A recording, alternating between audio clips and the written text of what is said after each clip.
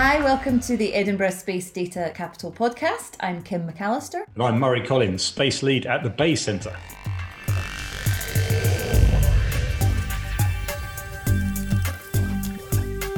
We're on to episode 6 now, which is, how are you finding it? I'm absolutely fascinated and quite happy to be called a space geek now. Thank you very much. That's good. Well, I thought this week we would move on from the pure science and start to talk about the applications of some of this satellite technology to deliver new products and services, and talk about some of the companies that are actually doing that in Edinburgh. So there's a couple of companies in particular we're going to speak to in this episode, but there's actually a very, very large number of companies operating even within Edinburgh in the space sector. So for data analytics, we have companies like Brainwave, Space Intelligence, Global Surface Intelligence, Ecometrica, and we're going to focus on a couple who have their home in the University of Edinburgh for the moment. We have one, Orbital Microsystems, who came over from Boulder, Colorado. So that was fantastic to have a US-based company open their offices in the BAE Centre. And then we're going to talk to Olivia Jacob about her company, which is a startup. So that's going to give a slightly different dimension. That's a home-brewed company as opposed to an international company moving into Edinburgh. So give us a bit of a different flavour this week and talk about the entrepreneurs who are working in Edinburgh developing space companies. How you can make money out of all this space stuff. Well, crucially, yes. And that's what businesses are doing. It's great to be building stronger connections with the US in the space and satellite sector. We do have a lot of strong links, obviously, with NASA and with space companies in the US. And the major one to mention in the context of our podcast this week is, of course, Orbital Microsystems, who came across from Boulder in Colorado. Yeah, I think they were really excited to be in BAE. I was there when they had their grand opening, and Bill Hosak, who's their chief executive, is one of the most enthusiastic people I've ever met. He has got so much energy. He has. And I think that's what you need as a leader of a startup company, isn't it? That sort of endless enthusiasm, boundless energy. And that team really provides that. So it's great. It's a fantastic launch, wasn't it? Yeah. But they're continuing to work away at the BAE Centre, and I think we hope that they will outgrow the BAE Centre at some point, because obviously that means they're being very successful. So exciting times. Yeah, very ambitious indeed. And that's the kind of company which we definitely want to see growing in Edinburgh.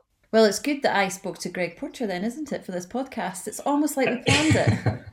Almost like that. Greg's got big plans for employing up to 60 people in the next couple of years, which is news that we all want to celebrate given everything that we're going through at the moment. So let's have a chat with Greg.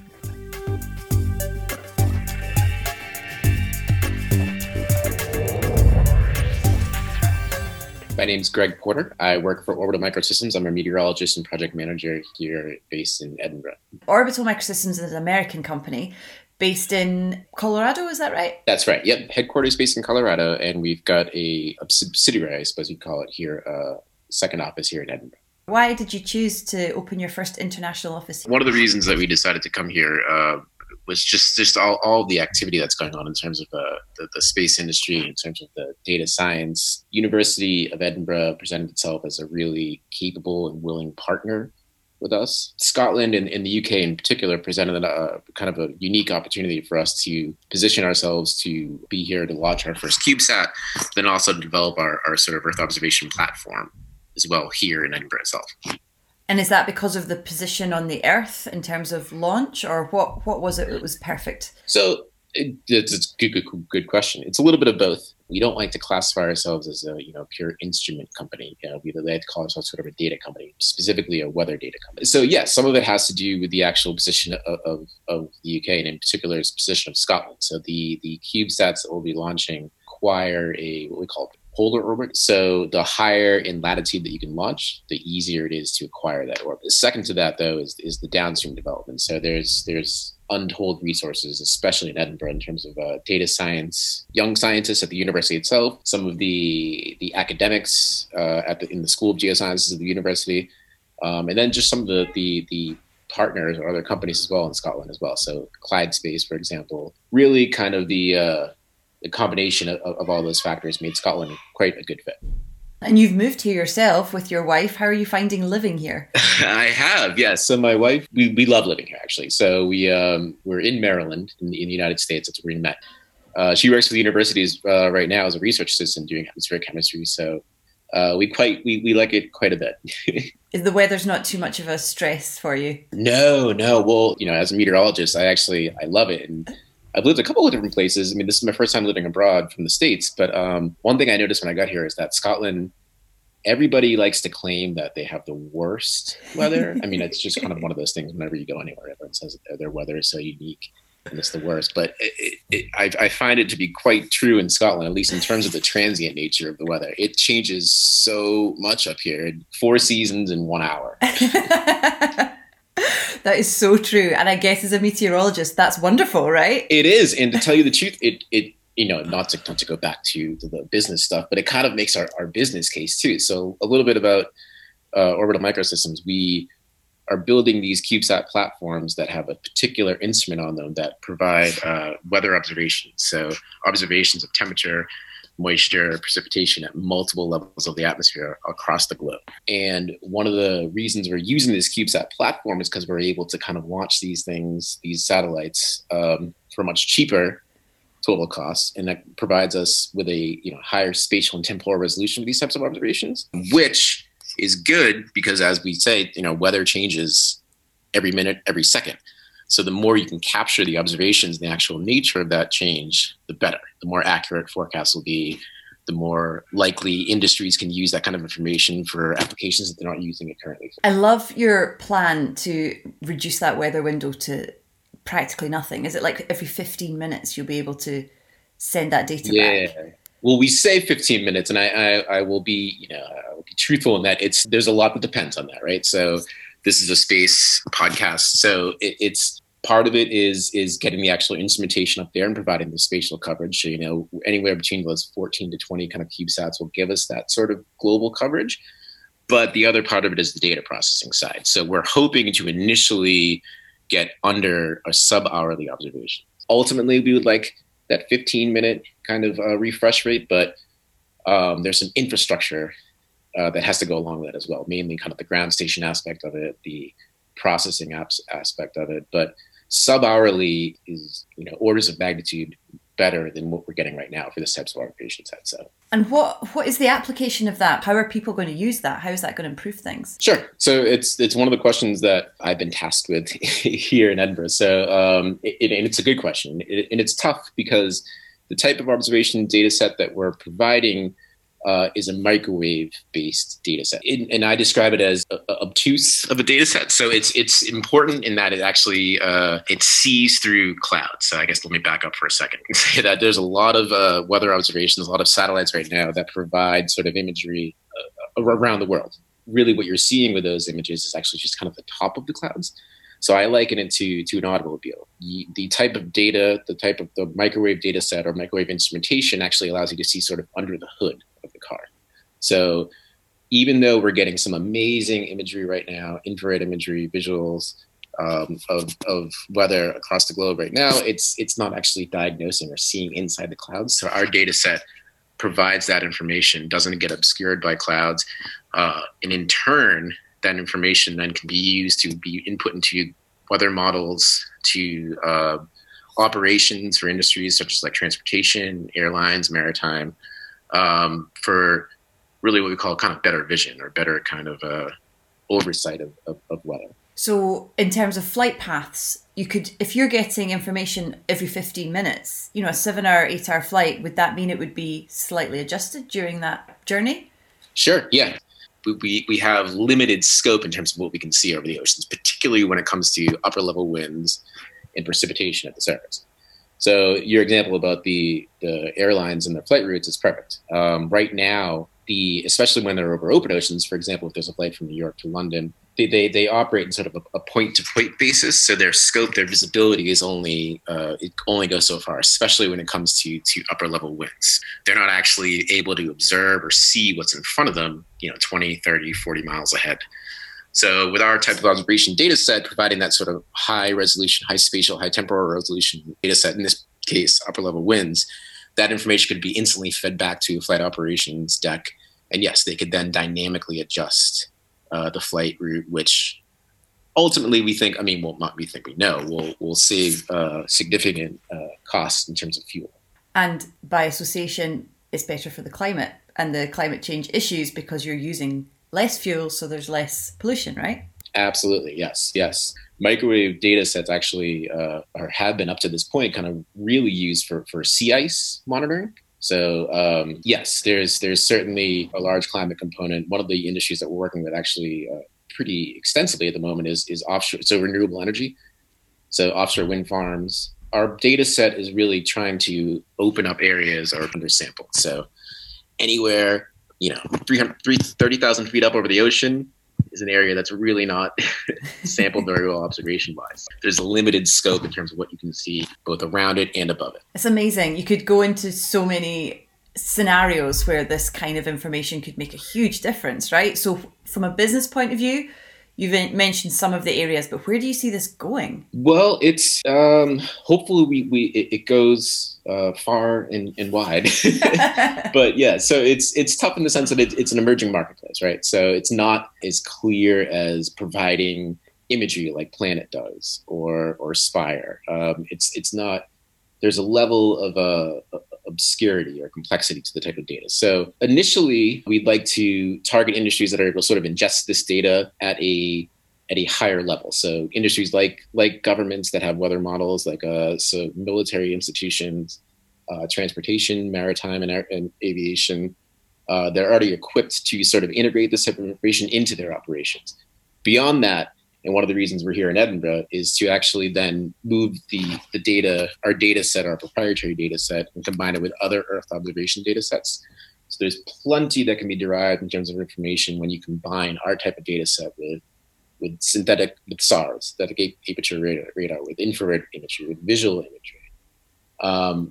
That's when we can really open up the possibilities to start deriving all kinds of useful weather information that can then be tied into other industries like insurance, even retail. I mean, there's the possibilities are endless. There'll have to be some more development of the data, but that's why we're here in the data center in particular, is to utilize that kind of that expertise, if you will, here at the University of Edinburgh, here in Edinburgh, here in Scotland itself, to sort of do that data science development.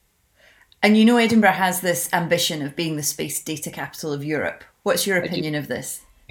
Well, I think it's great. So it's Edinburgh, but it's also Glasgow's, right? So when I first arrived here, I was made aware there's a healthy competition between the two cities, right? Like Glasgow and Edinburgh. But it really is, and especially in this industry. So up until this point, I think Glasgow has been kind of the epicenter for a lot of the technology. So, for instance, even ClydeSpace. ClydeSpace, based in Glasgow, is a company that we've worked with extensively, continue to work with to develop our buses for our instruments. But Edinburgh has found a really good kind of area to carve out in terms of that data science, that application side. So, which is they say data is the new oil, right, or the new gold. There's endless streams of data now being kind of produced in all kinds of industries. So I think it's great, and I think it's a perfect fit, especially in terms of the position of Glasgow and Edinburgh.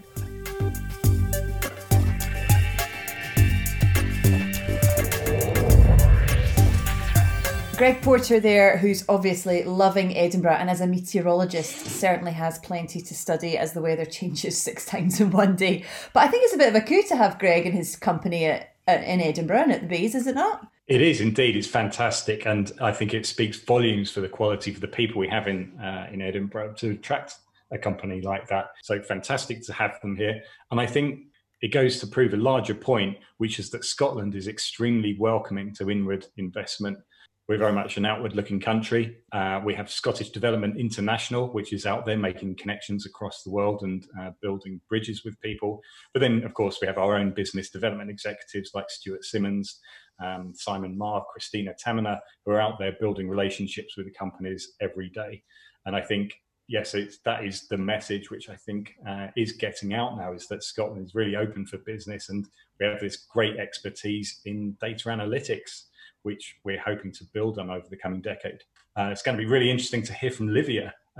She's Got a very interesting story, actually, and I'm quite intrigued by why she chose Edinburgh as a place to come and study. But more importantly, I think in the context of our city deal and the development of economic growth in the city, why did she choose to develop a business here? That's a really interesting question, because that's something we aspire to do more of. Yeah, she's Swiss, which you couldn't tell from her accent. She came here for her master's and she doesn't intend to ever leave, which I always think is a very big vote of confidence for Edinburgh. And I spoke to her to find out more about her company Earthwave.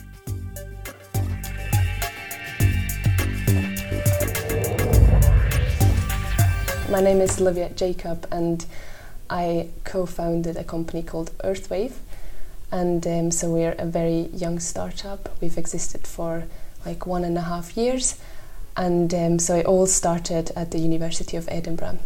I studied and also met another friend who studied with me, and then one of the senior lecturers, and the three of us went on to found this company. So you've kind of spun out of the university? Yeah, you could. Yeah, so basically one of our founders still works at the university, so we do have very strong ties to the university. Mm-hmm. And so together we had this idea that we could take some of the research that has been done at the university and kind of turn that into an operational product. And so yeah, now 1.5 years later, that's kind of part of what we're doing now.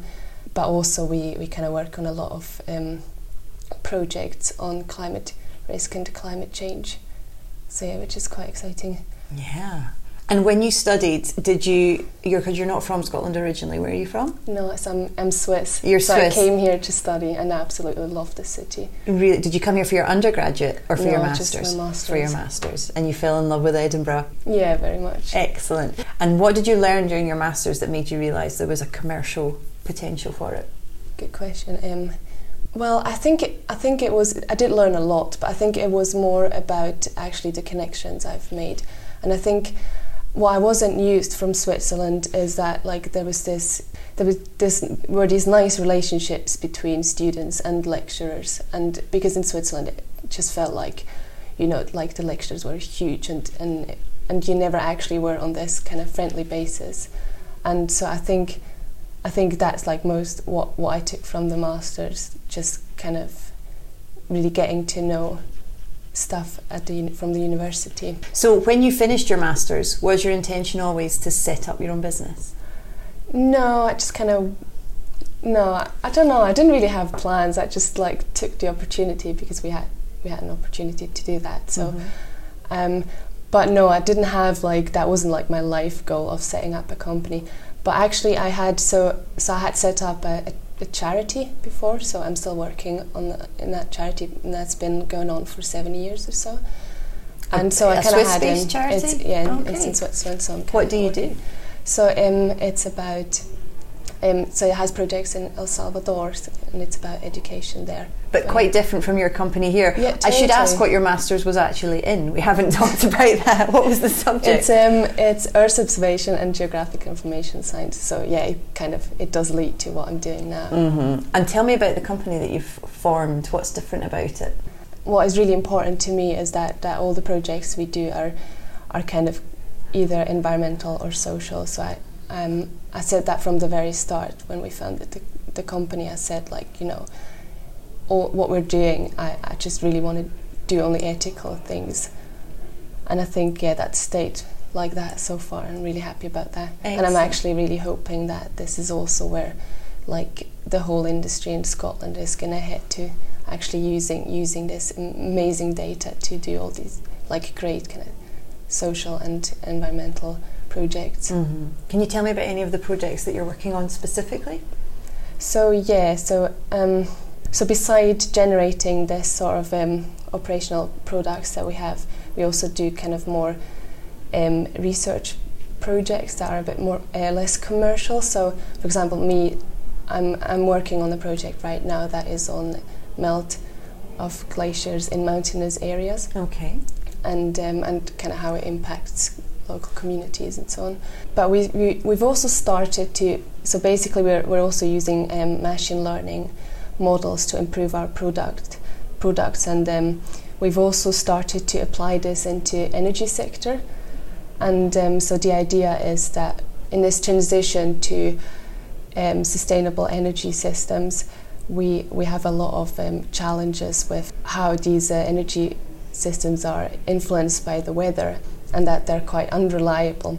And so we're trying to build models to better predict how much power that renewable energy systems are producing, using models that we've created for satellite data, but applying it to kind of more ground-based sensor, but also including satellite data. So. Wow. What I love about your story is that you came here for 1 year to do your master's and you've already set up a company and you're 18 months in.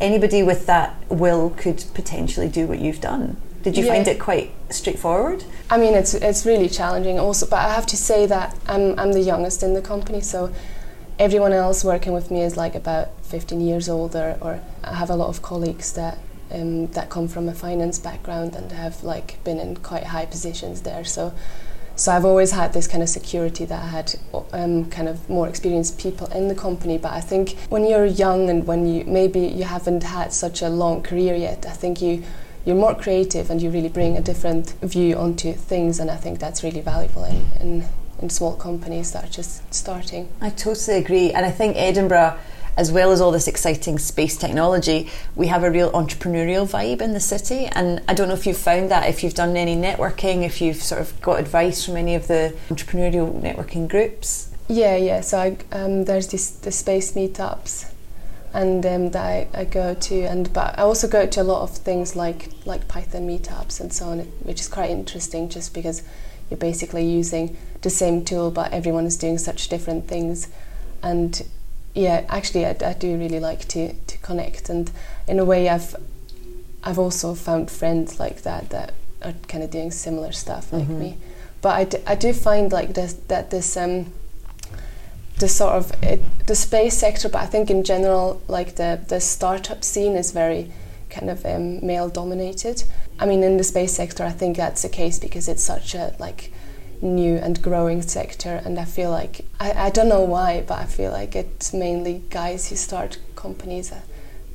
I'm really asking myself why that is the case every day. It's the eternal question, isn't it? There's probably a million reasons, and that's another reason I'm so pleased to speak to you, is to speak to a woman in this position, because it's quite a male-dominated industry, you know, engineering and science. And it's interesting. I've been told that there's only 2 female directors in the space industry in Scotland, and I'm one of them. So, well, I'm not sure if that's completely right. So if someone listens to this and knows someone else is female and director or founder of please tell us. We want to find you. I know, 2 space directors, that's woeful, really, when you think about it. Yeah, I mean, that's ridiculous. But I think it's also it's not just a gender thing. I think in general, there's not so much diversity. It's kind of, male and white, middle-aged. What would you say to young women who are looking at a career in space technology? Just do it. I mean, I don't know. I'm always thinking maybe I'm too positive sometimes. I'm always thinking things are going to work out. You know, I'm just going to start this, and if things go wrong, well, I just do something else. But maybe sometimes it's hard to have this flexibility, maybe if you want a family and so on, if you're female, but actually when you're young, that's exactly the time when you should do it. And I also think it's also a thing of confidence. I feel like in the startup scene, it's very much about maybe that's a wrong way to say, but a bit about showing off and sort of telling what you're doing, but really like making it sound like actually you're doing so much greater things than you are. And I feel like that's maybe not a characteristic that women often have, that they feel comfortable doing that. And I think maybe the more women we have that are working in this new space sector, kind of feel like maybe that is also going to change, that you can talk about what you're doing in a different way than you have now. Lead by example. Yeah. And going forward, so the company's only 18 months old, I take it you have big plans? Oh yeah, we're so excited for the future, and every day feels like overwhelming. You know, right now there's so many things happening, and we're so busy, and I really hope that we can achieve what we're hoping. I don't see any reason why not. I think it's a growing sector, and it's obviously, you have the technology and the experience. So yeah, and I think we're in a great place right now here in Edinburgh. I think there's so many opportunities. There's a lot of funding, a lot of help, and actually what's important to us is mostly is that we have that link to the university. So the university is based here. I think it's funny because I spoke to a guy the other day at a conference here in Edinburgh, and he was from London, and he told me, if you start a company, you got to do that in London. And I said, like, that's absolutely not true. I started a company in Edinburgh, and like we've been doing really well so far. And also, actually, we do have an office in London as well, a small office. And so far, all the opportunities, or most of the opportunities we got through location has been in Edinburgh and not London. So there you go. But maybe I'm biased because I really love the city. No, I think you're absolutely right. I think there's still an attitude that London's the centre of the universe, and for a lot of industries, I'm sure it is. But certainly, there's a lot going on in Edinburgh and across Scotland and across the north of England as well. So their ignorance is your advantage, hey? But I also think if we speak when we speak about the space sector in Scotland, we often speak about Edinburgh and Glasgow. So Edinburgh is kind of where the data science is, and Glasgow maybe more like the CubeSat companies. But I think we're kind of often forgetting the rest of Scotland, and I feel like this space technology can be so useful for kind of more remote areas. And yes, actually, as a kind of side hobby with some of my friends that I studied with, I give courses in rural areas like Fort William to teach people, like local organizations, how to use space technology and kind of space products, and like how they could benefit from that. And it's really amazing to see like how fascinated they are by what they can do with that, and sometimes just their reactions of like, oh God, this is going to change the way we're going to work. And like, it's you're really doing amazing the PR to for the space sector. Good, so, good job. No, in a way, I think if more people are using the technology, and it's certainly very useful for remote areas, and so I think that's going to help actually the whole country, or the whole sector of Scotland. And just finally, we have this ambition in Edinburgh to be the space data capital of Europe. Do you think that's possible? Definitely, but I'm biased because because we're here. So yeah, well, you're part of it, right? I'm part of it. No, I definitely think there's a lot going on, and I think there's a growing community as well. So I felt like in recent years the industry has been quite fragmented, because like there's so many different things that companies are doing and so on. So actually there wasn't like this community, but I think this is like kind of growing, and there's lots of like events to bring people together, and like there's lots of like hubs where companies are working together, or like working in the same place, and I think that's really strengthening the position of the city. And then we've got a really good university with amazing research. It's a good combination. And lots of programs that help to kind of bridge that gap, which is one of the biggest challenges.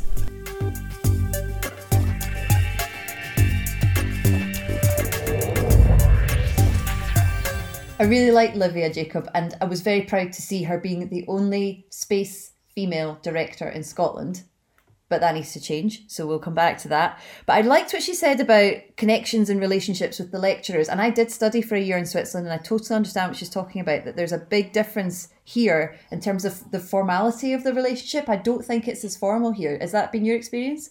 I think that's true. When I first started as a postdoc years ago, I definitely found that as the working environment. That's a bit different if you're a student, of course, but I found people to be massively cordial and engaging with their students.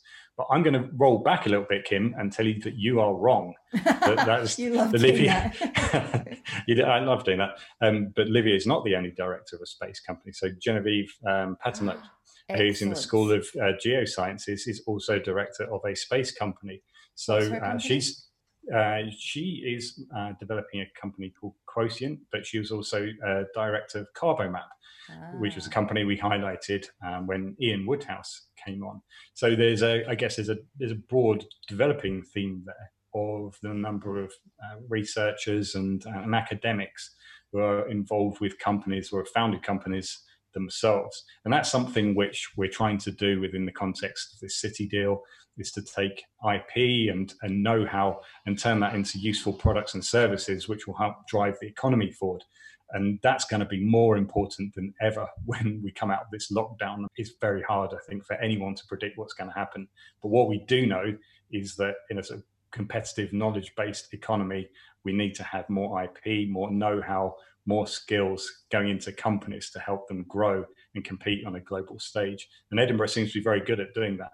Definitely. And I really like the thought of being a student or a master's student or at whatever stage, that the person who's teaching you is not only teaching you the theory, but also the practice, because they've also got a company. And I think that's a real strength of Edinburgh University. It is a key strength. I mean, I don't think we're the only university to do that, but we're particularly good at it. And there is an ecosystem developing in Edinburgh. And there's people like Christina and Stuart, our business development executives, who are out there all the time speaking to companies and understanding what their needs are. And so that interface is absolutely vital. I think that's going to be the model for the future. Actually, the government is really trying to push models where we look at grand challenges, industrial challenges, that universities can work on, these hard problems, and then companies can take forward into products and services to drive growth. So it's a really exciting time, I think, for UK research as a result, and particularly for Edinburgh. And I have to ask you about your company, Murray, because you do practice what you preach occasionally, and you did set up your own company in space as well, didn't you? I did. I do still have the Space Data Analytics company, and that's been running for a couple of years now. So really, it's a great experience, bit of a roller coaster at times, but no, we're doing well. And as you say, it gives you a very different perspective when you're running a business to doing academic research. It's a very different world. How did you find the process, given that Edinburgh is not your original home? How did you find the process of setting up a company here? I found it very, very supportive environment, actually. So I did the Royal Society of Edinburgh's Enterprise Fellowship, which was a key part of creating the startup. And that fellowship provided training on all sorts of aspects of developing and running a business. Then you've got things like the Converge Challenge, which is when I think that's where we're having dinner. And that's when I first met you, and you that's said, right. there's no space economy. There's no space economy in Scotland. You were an astronaut. Yes, that was how much right. I knew about the space economy in Scotland a couple of years ago. And look how far you've come. Yeah. Yes, exactly. Now I'm downloading Sentinel images and creating time lapses. Exactly. Which we need to talk about, actually, because I haven't seen your results yet. So I need to mark your homework. Oh, but God. the process it's been very, very supportive. And Converge and the Royal Society's Enterprise Fellowship are only two of those. Yeah, there's definitely a very cool entrepreneurial scene in Edinburgh and across Scotland, in fact. I think given Scotland's history for inventing stuff, that shouldn't really come as a surprise. So here is a good place to be a startup, is our conclusion, right? Whether you're in space or not. Exactly. There's lots of companies springing up all over the place. There's a lot going on here. So yeah, very, very exciting place to be for a startup company, definitely. Yes, and hopefully it will be that attitude that gets us through lockdown and into whatever the world looks like on the other side of this. Yes. And actually, you know what? Those small companies of today will be shaping the future. Let's see. Is there going to be a giant killer among them? That's exciting. I think there's plenty of sleeping unicorns in Scotland, that's for sure. And in fact... Wake them up, Kim. I'm just going to ask them to wake up. If you are a startup in the sort of space sector, whether you're using any element of satellite data, we'd love to hear from you. And Twitter is where we like to have our conversations. So you can contact Murray at Murray B. Collins or me at Kim McAllister. Thanks for listening.